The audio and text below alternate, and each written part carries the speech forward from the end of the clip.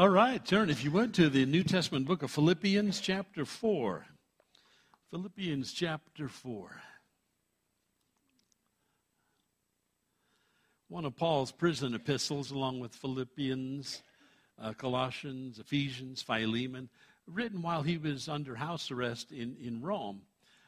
Philippi is an interesting story behind it. On his second missionary journey, he had a vision from the Lord, says, come over here to the European mainland and share the gospel with us. And he saw that as a nod from the Lord, get over there and do the work. They came to Philippi, and there was a lady, a dyer of purple cloth, and her family were saved. They were put in jail, and the Philippian jailer and his family converted to Christ. So the church is now about 10 or 12 years old as he writes this letter. And he's got some pretty advanced concepts in here. But the book, it seems to be, it's just so full of love, so full of joy. You can't help but read this book and come away with a grin on your face. Its aim is not just to put a grin on your face, but to change your life. That's quite frankly the intent of all Scripture. It has never been my intention in this church to make you biblical scholars. I'm not interested in making Pharisees that know the Word of God but don't do the Word of God. So I believe that our mission this morning, like every Sunday morning, every Wednesday night we gather, is to say, Lord, here am I. I'm an open book. You know me forwards and backwards. Would you change me? Would you take my heart? I offer it to you a living sacrifice. If you don't do that every time we gather together as a church, nothing happens. You don't learn, you don't grow, you don't change. Because these things have to take place in an atmosphere where you're open to hearing from God. That's why I cherish communion. It's where you have the opportunity the first of every month to say, Lord, I realize it's all about you. It is your body that was, in every sense of the word, given for me. It is your blood that was shed, because without the shedding of blood, there can be no forgiveness of sins. But what's required when you come to church is that you just open up. Open up to God. This isn't a religious gathering. This is a place of honesty. If you can't be honest with God, there's no point in you being here. You'll get nothing out of it. I want you to be changed. I want you to grow. I want you to have more joy. I want you to have more victory. And it's found in this single chapter. There are so many nuggets here. It's just unbelievable to me. The church had grown to the point where they had multiple pastors, multiple overseers. But what we start with is something that does not belong here. No, I'm not saying that verse 1 of chapter 4 is not part of the inspired text. It is. But there were no chapter and verse divisions as Paul wrote the letter. This is the dumbest place on planet Earth to put a break between chapter 3 and chapter 4. Well, where did we get these chapter and verse breaks? Well, I'm glad you asked. It was given to us by the Dr. Stephen Langton, who was the Archbishop of Canterbury. And about 1227 A.D., he decided to help us navigate our way through the Word of God. He came up with these chapter and verse divisions that we've used in the last 700 years since then. So it's his fault. Have you ever sat down with a book and fallen asleep in the middle of it? Some of you do that in church. That's okay. That's why I like to pound the pulpit once in a while or tell a joke or holler loud or something. I just love watching sleeping people wake up and see what that.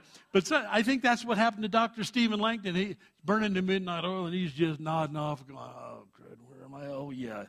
And he tucks, it really belongs with chapter 3. Its context is tied together with chapter 3. So God bless Dr. Stephen Langton. But let's see what he says. Verse 1, therefore, and you go, what's it there for?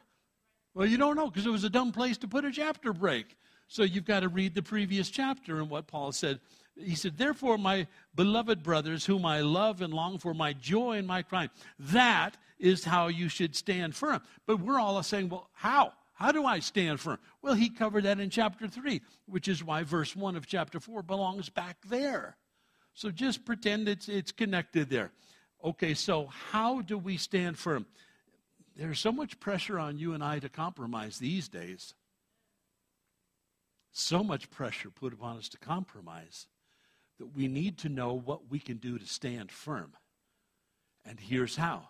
Take notes, or feel free to just highlight these notes right out of chapter 3.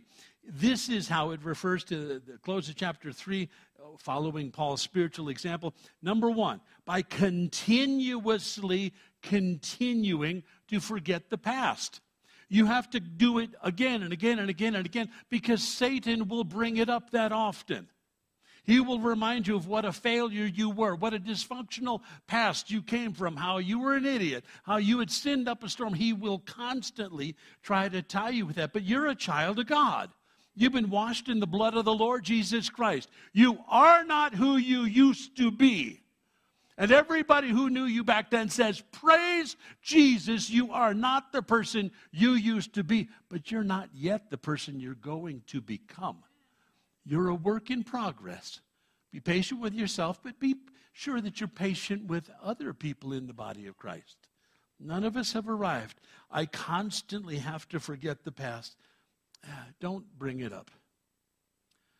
When there's that temptation when you have a squabble with your spouse, for those of you that are married, you always tend to bring up the past and rub each other's nose in it.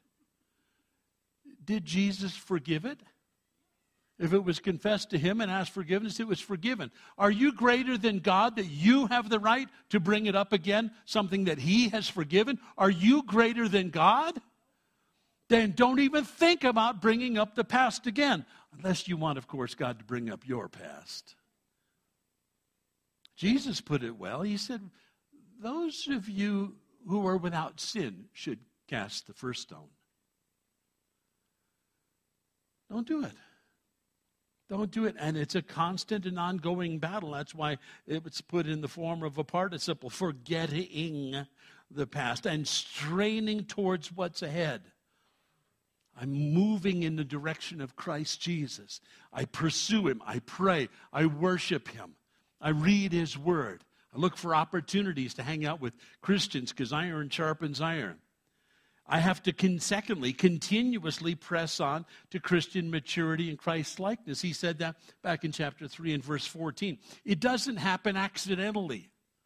We sometimes think our spiritual growth is like when we grew up as infants.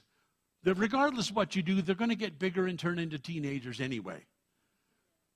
That's not the way it works. You can stay in a state of arrested spiritual development, and you can be 75 years old and be a spiritual toddler. If you're not pursuing growth spiritually, it doesn't happen accidentally. You have to be intentional. Having their mind set on heavenly, not earthly things, he had said in verses 19 through 21, the previous chapter, eagerly looking forward to Jesus' return. As things heat up in the Middle East, it indicates to me the nearness of Christ's coming. The Bible predicted that in the very last of the last days, there would be an alignment between China and Russia and Iran in the Old Testament called Persia. We are right there today. And Iran is this close to having a nuclear weapons delivery system. They already have the bomb. Everybody's saying, well, it's going to be really worrisome if they have the bomb. They've detonated nuclear devices underground in caves several times already. What they're lacking is a nuclear weapons delivery system so they can bomb Israel. We are right there. Do you realize that? You are this close to walking into eternity. You are this close to seeing Jesus Christ face to face. I don't know if you're taking that seriously or not. I don't know if you're pursuing Christ or not, but Paul said, you want to know what's really important? You keep on forgetting the past. You keep on pressing ahead in Christ Jesus towards Christian maturity and Christ-likeness. Make sure that your mind is set on heavenly things, not earthly things. Today we are so consumed, absolutely consumed with entertainment and social media. That's not why God put you here. Do you understand that? You are in this world, but you are not of this world. And some of you are very confused on that. If you're spending more time on social media or television or the pursuit of entertainment, you're spending more time on those than you are in prayer and the reading of God's word and the fellowship with the saints, you are on the wrong track. There's a day of reckoning coming. I don't know how you spend your time. We all have to work 8 hours a day. But what do you do with the rest of it? Do you glorify God or do you pursue the flesh? That's a temptation today. Do you look forward to Christ's return? Or are you saying, Lord Jesus, if you could hold up for a while, got to get my party stuff out of the way first. Want to get drunk a few more times, sleep around, want to have a good old time. Not living for Christ's return. Are you sure you know Jesus? Or did somebody just drag you to church? Do you know Jesus? Are you pursuing him? You must. Anticipating our transformation, he had said back in verse 21 of chapter 3. That is how you stand firm. Forgetting the past. Secondly, straining toward what's ahead. Pushing on to Christian maturity. Your mind, thirdly, set on things that are above, not things here below. Eagerly looking forward to Christ's return. If you haven't read the last couple of chapters of the book of Revelation, you do well to do that. That's what your future holds. It tells you all about where you're going to spend eternity. It's the only book that does. Are you anticipating our transformation? You know, no longer will we have bodies that are sick or get ill or give us problems or arthritis or 1,000 other issues. You say, well, that's easy for Paul to say. I mean, he is the Apostle Paul. He's writing to a church that was steeped in Greek and Roman paganism. He's not talking to saints. They came out of the bars. They came out of the houses of prostitution. They struggled with all of the things that the world offers today. They lived in a society that was full of corruption, immorality, entertainment, and every manner of excess. Here's the deal. Satan wants to infiltrate the church with that trash. He's done a good job. He's done a good job. I am concerned greatly about the rise in teenage suicide, which seems to be directly related to how much time they spend on social media. That ought to be a wake-up call. We have to monitor that stuff. So that's how you stand firm. Then he moves on to verse 2 with a series of exhortations. Do you know what an exhortation is? The word is parakaleo, which means literally to come alongside of you and call you out. It's got an edge to it. It's not all, comfort. It's not all, a box of chocolates. Exhortation's got a bit of an edge to it that encourages change. It's not just a kick in the seat of the pants, though we all need that from time to time. But it's an encouragement where somebody comes alongside of you, calls you out. Now that means they got to know something about you.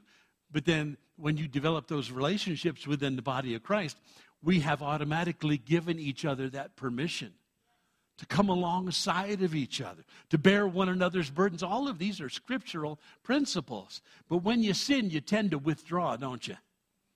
You tend to withdraw from fellowship, tend to withdraw from the Lord. It's easy to skip church. You know what that feels like. That's why we've got to stay in step with the Spirit. Remember, this whole thing's about Jesus. Don't give in to the ways of the world. So when I say he is now going to start a series of exhortations here, it means not only to advise, it means to come alongside of because you care, but exhortation aims at change. Do any of you in this room need to change? Do you need to learn? Do you need to grow? Do you need to put aside some of the things of the flesh? Absolutely, we all do. Changed behavior, changed conduct, changed thought, life, priorities. And there is this disagreement that starts in verse 2 between these two prominent women that it was serious enough for Paul to mention publicly, call them out by name, and we've been calling them out by name ever since. For 2,000 years, this is the legacy that they have left the Christian community. Two chicks that argued all the time, that couldn't get along. Found fault with each other constantly. Look at verse 2. I plead with you guys. with Euodia, and I plead with Syntyche, two feminine names in the Greek language, to agree with each other in the Lord. Nothing is worth sacrificing the unity in the body of Christ. Yes, and I ask you, loyal yokefellow, help these women who have contended at my side in the cause of the gospel, along with Clement and the rest of my fellow workers whose names are written in the book of life. Quite frankly, I would not want to see my name written in Scripture as a person that needed to be called out publicly by an apostle and humiliated as this letter was read to the entire church. Just put yourself in that spot. I mean, that's a tough one. It'd be like, okay, we are gathered here this morning so I can call out some of you guys. So I'm going to call out. Who am I going to call out? Well, let me call you out by name. Oh, okay, Teresa, okay, and Paul. Okay, who am I talking about? I'm talking about Teresa and Paul, and we're calling them out. Because why? Because they can't get along. They're catfighting all the time, and the whole church then looks at them and goes, oh, really? Oh, yeah, okay. You want to raise? Okay, raise your hand. Sure, okay. Everybody take note. And for 2,000 years, these two ladies have been called out. Now, here's what some have suggested. They're both feminine names. Perhaps they were deaconesses in the church. Perhaps they hosted two different home fellowships, one Greek and one Jewish. That's been suggested by some of the scholars. I want to throw out another. Maybe it's a mom and a daughter.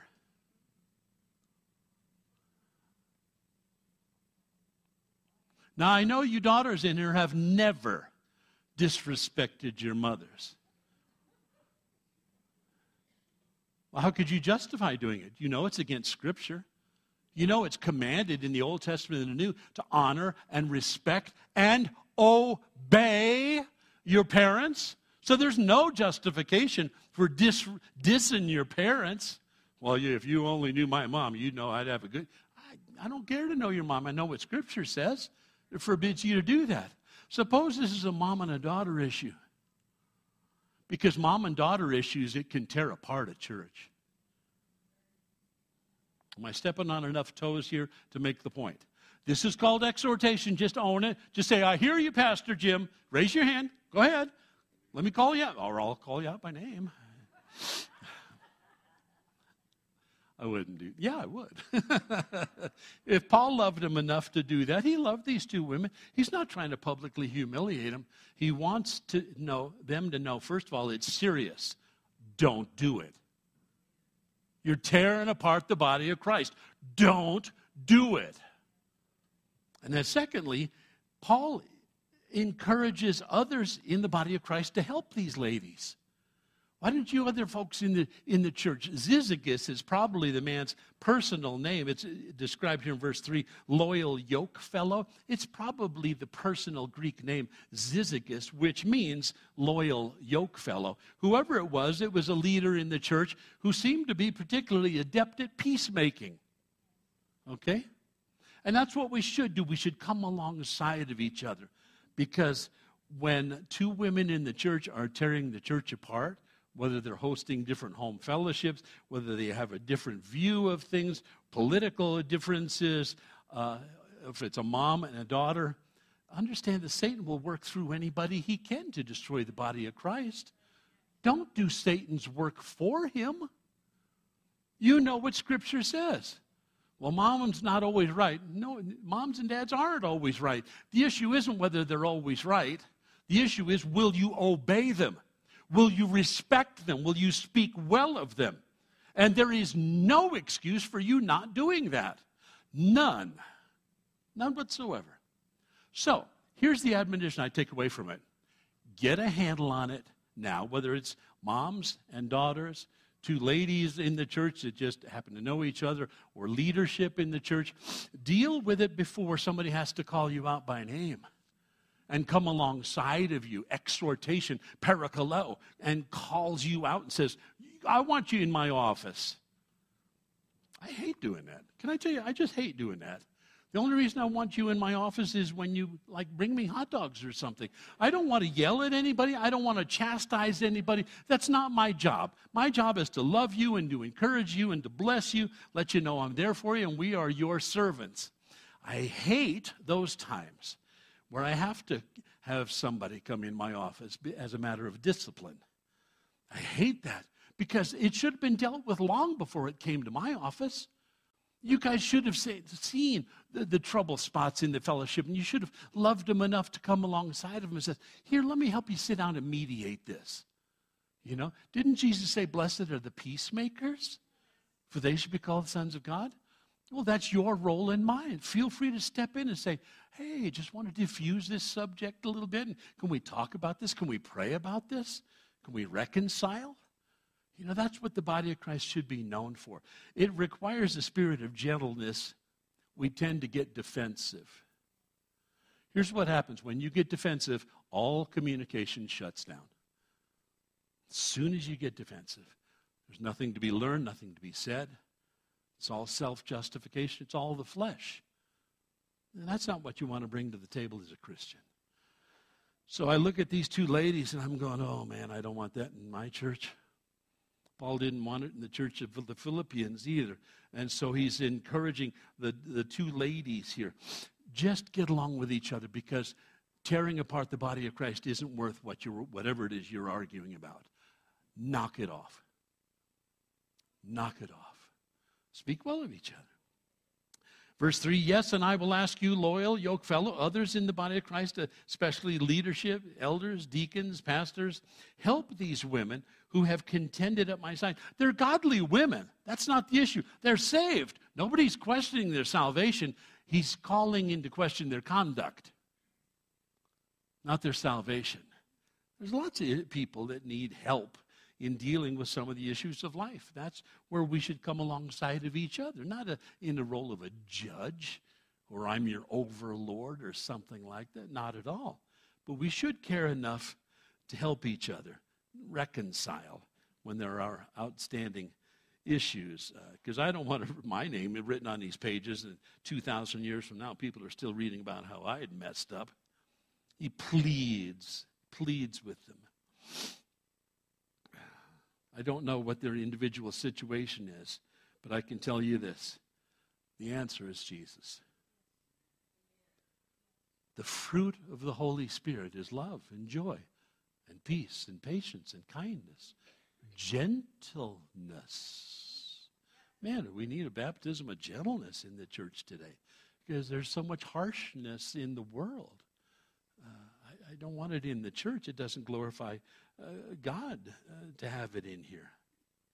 Charles Haddon Spurgeon, an old 19th century English preacher that I like to read from time to time, because he could turn a phrase. He had this to say: I'm glad we don't know what the quarrel was about. I'm usually thankful for ignorance on such subjects.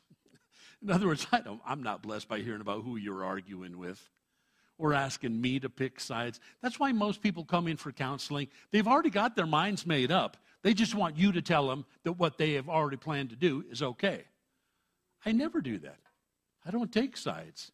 I open up the Bible and I ask them both, are you doing what the Bible says? If you're not, there's room for improvement. Let's surrender that to the Lord. He says, but as a cure for disagreements, the apostle says, rejoice in the Lord always. People who are very happy, especially those who are very happy in the Lord, are not prone to give or take offense. The joy of the Lord is our strength, Nehemiah had said. Their minds are sweetly occupied with higher things, Spurgeon says, and they are not easily distracted by the little petty troubles which naturally arise amongst imperfect creatures as we. Joy in the Lord is the cure for all discord. Oh, Spurgeon. I like reading him. He goes on to say, Paul does, as he enlists the aid of this loyal yoke fellow to help these two women, He notice as he wraps up verse 3, whose names are written in the book of life. Whose names are written in the book of life. Here's why reconciliation is so important today. Because Satan uses unresolved conflict to destroy churches. Today, it is far easier when you're offended. It's far easier to leave and find another church. There's 440 of them in Colorado Springs. It's far easier to leave and not deal with conflict, though you know it's unbiblical. You know it's not of the Lord. You know it's against the Word of God. But it is easier today to leave and just go to another church than to deal with these issues as Paul is dealing with these issues here. Few today are interested in reconciliation. It's just easier to leave and move on to the next church with issues unresolved. Here's the problem. You drag your problems with you. And your next pastor will be calling me going, yo, what's with these two folks? They don't seem to be able to get along with anybody. And then once they realize the gig is up, then they move on to the next church, and the next church, and the next church. Satan knows that you don't grow church hopping. You'll never mature spiritually. It's like picking a fruit tree up out of the backyard and every year planting it in a different hole in the backyard. It'll never bear fruit. Never. Satan knows that. So his goal is to keep you church hopping. Discontented, unresolved. But it's unbiblical. That's the problem. Here's the deal. Your name is written in the Lamb's Book of Life. Why don't you act like it? It's mentioned 8 times in the whole Bible, the Book of Life. Half of those mentions are in the book of Revelation. For instance, in Revelation 3:5, as he writes to the church at Sardis, he who overcomes will like them be dressed in white, and I will never blot his name from the book of life, but will acknowledge his name before my Father and his angels. Isn't that cool? It appears that everybody on earth ever born, their name starts out in the Lamb's Book of Life.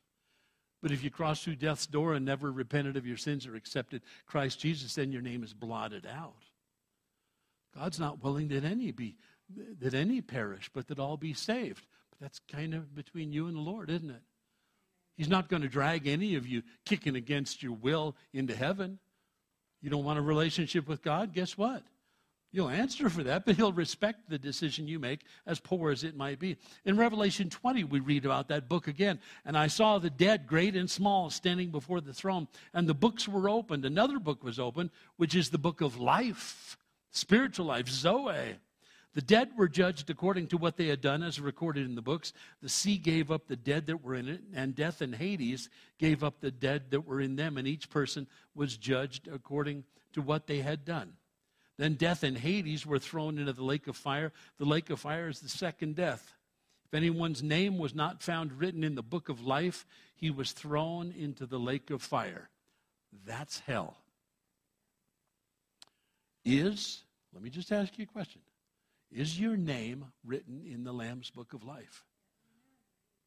Is your life surrendered to Jesus Christ? Is he your Lord and Savior? Have you confessed him as the Son of God who paid the price for our sins on the cross and rose from the dead on the third day? If you're not there, man, you need to deal with this, because someday the books are going to be opened and you're going to wind up with the short end of the stick. Here's the problem. All younger people think they're going to live forever. So when I was 19, to prove me otherwise, God put me in a car accident that nearly took my life, and wound up with 175 stitches in my face, and I broke every single bone in my face. And I didn't sin for 6 months. He had my full attention. Could have died, didn't have a seatbelt on, and rolled and flipped a car at 80 miles an hour. Why? Because I was stupid. Before you can be old and wise, you first have to be young and stupid. Get the T-shirt. It's your mantra. But the shorter the period of stupidity, the less hurt you will experience through life. Give your life to Jesus Christ. Do it early. Mean it. Stick with it.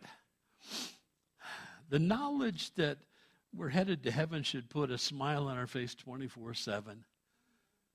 I don't want to be caught up with the petty. in this life. There's all sorts of things. I get asked all the time, well, Pastor Jim, what do you think about this? What do you think about that? Do you like this flower better to that flower? Do you like patterned toilet paper in the bathrooms or plain? I'm just glad to have toilet paper. I don't care what it looks like or what the color is. I can't get into those. Well, what do you think about these color combinations? Who cares? I just care that the walls are painted. That's nice. But we can be so absorbed with the petty. Am I walking with Jesus? Am I walking in the fruit of the Holy Spirit? When's the last time I read my Bible? When's the last time I spent an hour in prayer? These are the things that make for a changed people, and changed people in the church will change society outside the church. But it begins in here. And this is all a journey between you and the Lord Jesus Christ. I can't take that journey for you. I can do it for myself. But I can tell you, looking back over some unusually stupid times in my life where God has gotten my full attention, I just don't want to go there again. I don't want to go there again. Drove a motocross bike off a cliff one time, didn't mean to. Wound up at 100 feet in the bottom, broke more bones, and laid open soft tissue, and spent time in the hospital again, and thinking, why? Had heart attacks, had COVID, had ankle surgeries gone wrong, eye surgeries gone wrong. You know, God has used all of these things to get my attention. I'm trying to save you a little pain. Okay?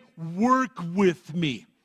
Work with me on this. I have your best interest. I can say, been there and done that, but don't be so pig-headed that, no, I'll have to learn myself. An 80-mile-an-hour car wreck is waiting for you. I mean, if that's what it takes, God will provide it. Sounds pretty stupid to me. I mean, why would you want to do that? Break every bone in your face, 175 stitches? You want to look like Frankenstein? That's not a hot tip for picking up girls. We think so short-sighted in life. And he's trying to tell these people that are bickering about stupid stuff, don't you realize your name's written in the Lamb's Book of Life? You represent Christ. People are watching you. Don't be silly. Don't be petty. Don't be argumentative. Don't destroy your own house with your own mouth. The Proverbs warn us against that. It's so easy to be in the flesh. The promise of heaven alone should prompt us to perpetual praise as far as I'm concerned. It's so easy instead to say, well, I don't feel good, we groan. Who cares? You're not going to hell. That's good news. Well, I'm not appreciated at work, we cry. Who cares? We're going to heaven. I won the lottery, we shout. Who cares? So what? That's nothing compared to heaven. All of the things that we think are so wah-wah here, it just means nothing in the scheme of eternity. What we should be doing down here is what he tells us, commands us to do in verse 4. Rejoice in the Lord. How often? Always. Always. I can't rejoice in my circumstances always. I can always rejoice in the Lord. Heaven is assured you. My name is written in the Lamb's Book of Life. Joy or rejoice, he mentions 16 times in these 4 short chapters. He's trying to make a point. But don't get confused. I can't rejoice in my circumstances. But is God still on the throne of your life? Yes. Does he love you? Yes. Is he still got heaven and a room set aside for you? Yes. Well, get your eyes off of you then. Get your eyes off of the problem. Keep them on the Lord. Because I can tell you this, in the long run, everything's going to turn out just fine if you keep your eyes on the Lord. Promise of God. Notice how often we should do it. Always, always, always, verse 4. Why? Number 1, it's commanded. Number 2, our joy and our future reward is sure. Because he says, look at this. Verse 5, let your gentleness be evident to all. I want you to put down Galatians 5:24, right beside that. Gentleness is a fruit of the Holy Spirit.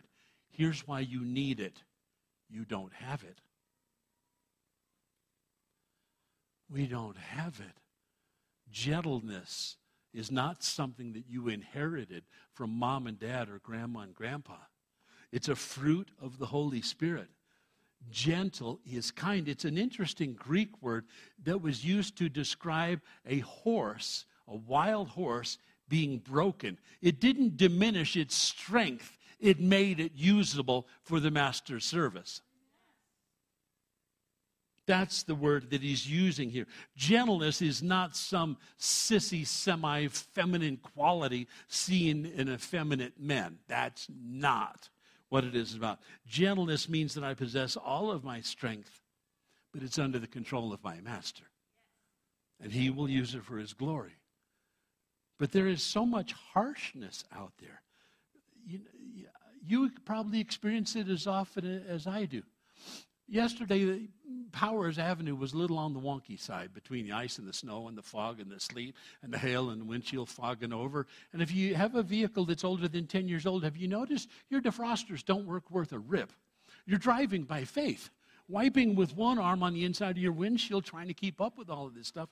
And you're doing like 40 miles an hour, and everybody is skidding sideways and stuff. And then some guy in a four-wheel drive blasts by you at 70 miles an hour, honks his horn, and flips you off simultaneously. We don't live in a gentle society anymore. Gentleness is not seen out there. If it's not seen in you, the world is not seeing Christ in you. Did you hear that? Gentleness will make you a respectful person. Gentleness will make you a kind person. Gentleness will make you a strong spiritual person suitable for the master's work. Read Galatians 5. It talks about the fruit of the Holy Spirit. It says the fruit of the Holy Spirit, not self-effort, not the fruit of Jim Etheridge, but the closer I get to him, the more is seen of love and joy and peace and patience and kindness and gentleness. Kindness, self-control. There is not a person in this room that doesn't need more of that stuff. Your marriage needs it. Your coworkers need you to need it. Your friends, your family, they all are looking for more of that fruit in you, and it'll bless them more when you possess more of that fruit in you. God is always worthy of our praise, and if our eyes are on him, then I can face anything down here. Habakkuk chapter 3, there's an interesting book you probably haven't read for a day or two. Habakkuk 3:17, though the fig tree does not bud and there are no grapes on the vines, though the olive crop fails and the fields produce no food, though there are no sheep in the pen, no cattle in the stalls, yet I will rejoice in the Lord. I will be joyful in God my Savior. That's just a mindset. That's just a mindset that says, I got my eyesight up here, so what happens down here doesn't matter so much. But this is the stuff we argue about. This is the stuff that divides churches. This is the stuff that destroys relationships inside a home. And yet we obsess with this nonsense that has no eternal value at all. Elevate your eyesight, man. You need peace in your home. You want peace in your home. God wants to give it to you, but it's all about how close you're walking with Christ. James would put it this way, consider it pure joy, my brothers, when you face trials of many kinds.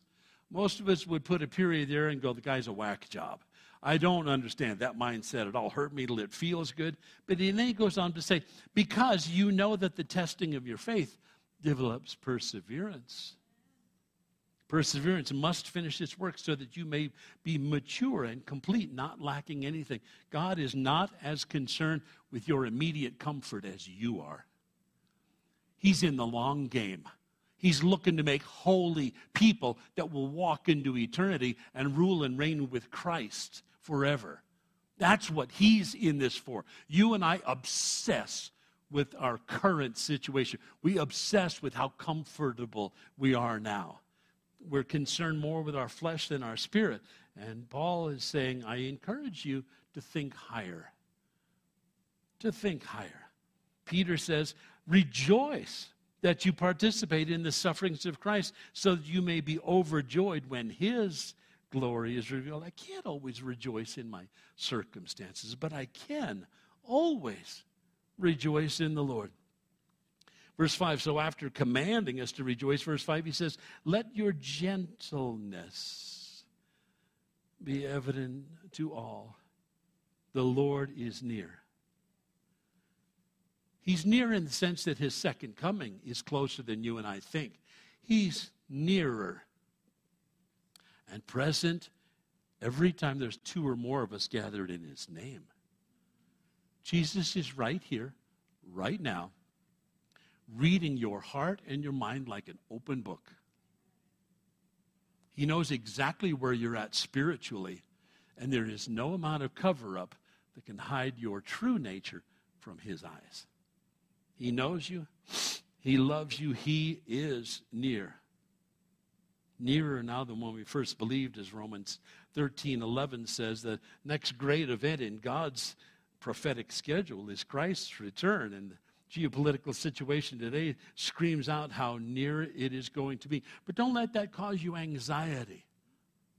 Some people say, I can't stay watching the news anymore. I just get depressed or mad, or it just rattles my cage. Well, he addresses that in verse 6, and he says, don't be anxious about anything. Interesting, the word anything is emphatic in the original. It stands first in the sentence. It says, nothing, not anything in the whole universe. Don't be anxious about. Don't be anxious about it. Here's how you and I spiritualize. Well, I'm really not anxious, Pastor Jim. I'm just concerned. I'm concerned. No, you're a worrywart and you know it. Let's not put a frosting on this mud cupcake, okay? Let's just call it for what it is. No, I won't ask for a show of hands. But I'm amazed at how much fear I hear in the body of Christ these days. In Christians. Oh, I'm afraid of this. Oh, I'm afraid of that. Oh. And they're afraid of where's your faith? Where in the world is your faith? You say that you're a Christian. You say that you have faith. The proof's in the pudding. Show me your faith. Don't tell me how spiritual you are. I want to see it. I want to hear it. What comes out of your mouth? Does it sound like a mature Christian? Don't be anxious about anything. The literal Greek, stop being anxious. He says that to a Christian community given to anxiety and justifying it. Stop being anxious. It's a command. He can command that because God is greater than it. Anxiety is self-centered. It's counterproductive. Worry and internalized stress that has not been given to God is what anxiety is. Not been given to God. Give it to God and experience peace. That's what you have to lose. Otherwise, your anxiety will get you to act neurotic.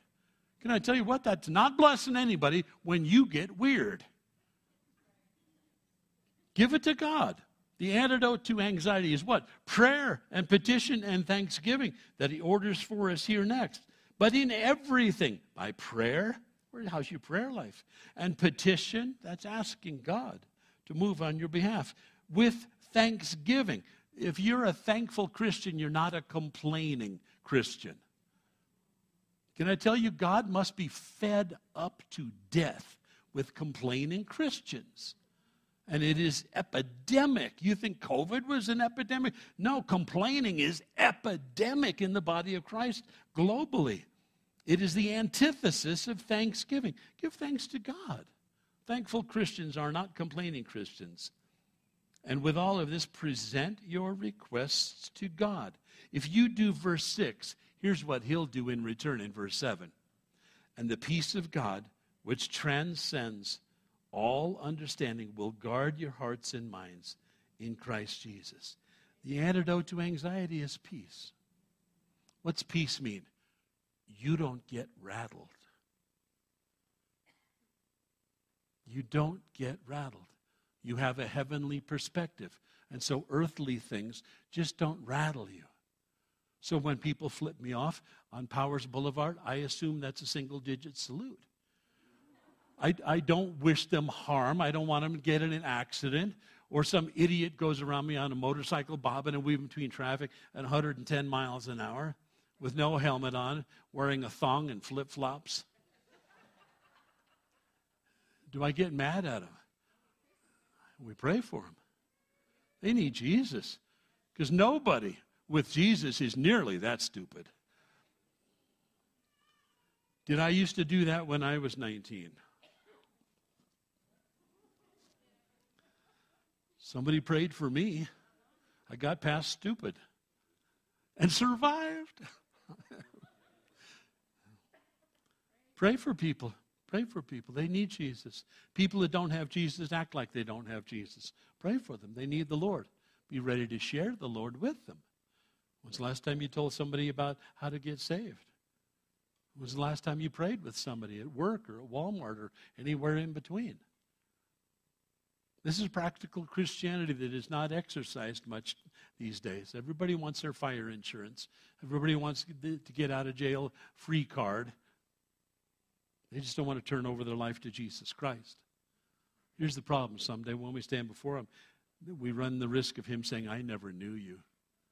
Depart from me, you workers of iniquity. You choose the God you serve in this life.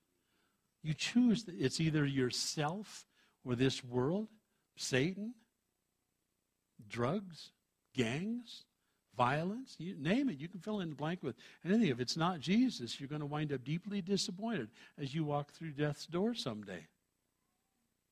Biblical peace, man, it's deep, it is heartfelt, it's an intimate tranquility like nothing else. It's based on our peace with God.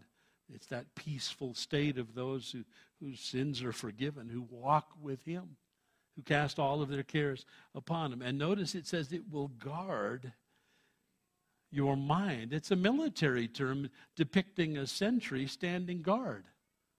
The peace of God will guard your hearts and minds. I love that. Christians all have peace with God, but not all of us experience the peace of God. It depends on whether you've given him your current list of problems or not. Your anxieties, your stress, your arguing, your demanding your own way, your carnal self that you feed like it was a wild animal in a zoo. Peace of God comes from knowing God. It comes from experiencing God, experiencing his lordship continuously. Know three things.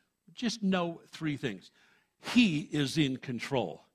You can find that out the easy way, or you can find that out the hard way. But I'm telling you, God is in control. He made the universe. You are not so hard a nut to crack it poses any problems with him whatsoever. He has devoted himself to getting your full and undivided attention. We can do this the easy way, or we can do this the hard way. Having knocked my head against the tree for a long time, I'll tell you, it hurts less when you just give in to God. He is in control. That's number one. Number two, know that he loves you. Why? Beats me. I have no idea. Some of you are ultra lovable, and some of you, yeah. He loves you, though. He loves you. Don't fight him on it. Don't fight him on it. Third thing you need to know, everything is going to turn out just fine in the long run if I just keep my eyes on him. That's a continuous 24/7 walk with the Lord Jesus Christ. Paul tips his hat as he closes out the section that we have before us this morning in verse 8. He understands that your thought life will determine how you act. What you think on is eventually what you're going to act out. He understands that. So he says, finally, brothers, whatever is true, whatever is noble, whatever is right, whatever is pure, whatever is lovely, whatever is admirable, if anything is excellent or praiseworthy, think about such things. The battle is for the mind. What you think on will influence the course of your life. The Proverbs say this, as a man thinks, so he is. The battle's for the mind, so be careful what you think on. Take captive every thought, Scripture tells us, and make it obedient to Christ Jesus. Guard your thought life. Be careful that most people just put it on cruise control and just let any old thing zip through their minds thinking that it's totally normal, that you have no control over your thought life. If you don't get control of your thought life, it will control you. And it'll pervert your behavior. It's important what you think on, because the battle is for the mind. Be careful of what you think on. Think on the right stuff. What should we think on? Well, how about the rest of verse 8? Whatever is true, whatever is noble, whatever is right, whatever is pure, whatever is lovely, whatever is admirable, if anything is excellent or praiseworthy, think about such things. Because what a person allows to occupy his mind will sooner or later determine his speech and his actions. Depends on what you think on. My pastor put it this way. He said, as I look over this list, that pretty well eliminates television, doesn't it? Of all of the mental pollution that is going out night after night over the TV, our whole nation is being polluted by television, by the television and movie industry. It's leading the nation right down the tubes. Why? Because it has people think on things that are impure, unholy, filthy, unrighteous, and immoral. It's sort of tragic that a lot of people watch television just before they go to sleep and plant that worldly immorality in your mind just before you drop off. You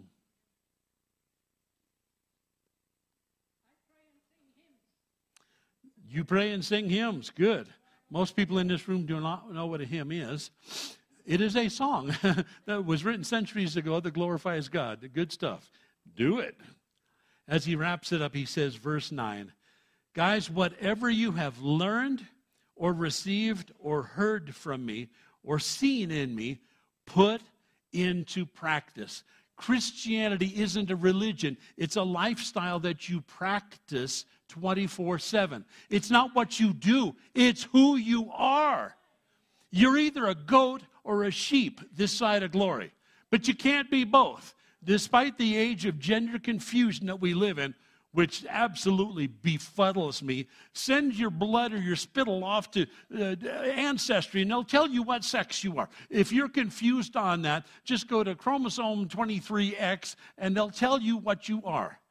This is nonsense today. Or you pick your personal pronouns. What? Let's go back to third grade English, shall we? There's only so many pronouns to spread around. Well, what's your pronouns? Well, today I think my pronoun is Petunia. You can call me Petunia. And if you don't call me Petunia, I'll sue your butt off. Yeah, there's gentleness in action for you, huh? The world is in confusion. Paul says, put these things into practice, and if you do, the God of peace will be with you. But if you don't put it into practice, you won't have that peace. So he starts off with these two ladies that can't get along, whoever they are. And he reminds them, you're Christians and you should be acting like it. You give these issues to God, he'll give you his peace in return, which is obviously the problem if you're not getting along in the body of Christ.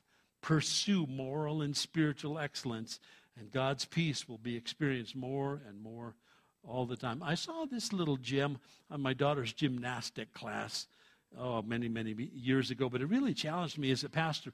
And I remember it because I wrote it down at the time. I was impressed. If you want to perform like a champion, you must practice like one. Same is true of Christianity.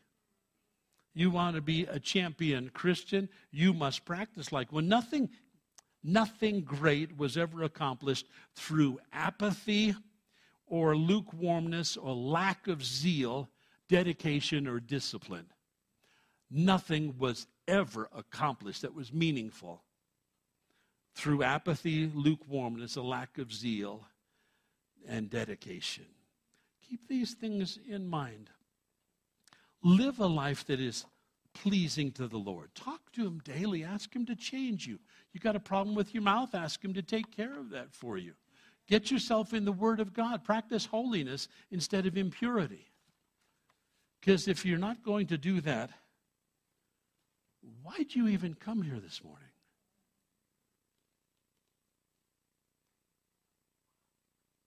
Why bother if you're going to sit and joke and talk and make fun and diddle on your phone? What are you doing here? This is a place where sheep gather. I don't entertain goats. That's not my job. This is the Word of God. I need you to take it seriously. You hear what I'm saying? There's a lot on the line. Christ is coming back soon. And he's coming back for a bride that is spotless and white, not lukewarm and apathetic. Pursue Jesus. Pursue Jesus. Give him all of your anxieties, all of your stress.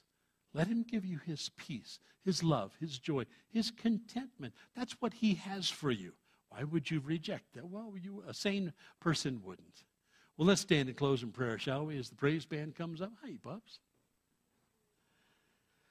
Lord of heaven and earth, how we need you. This world has gone so far astray.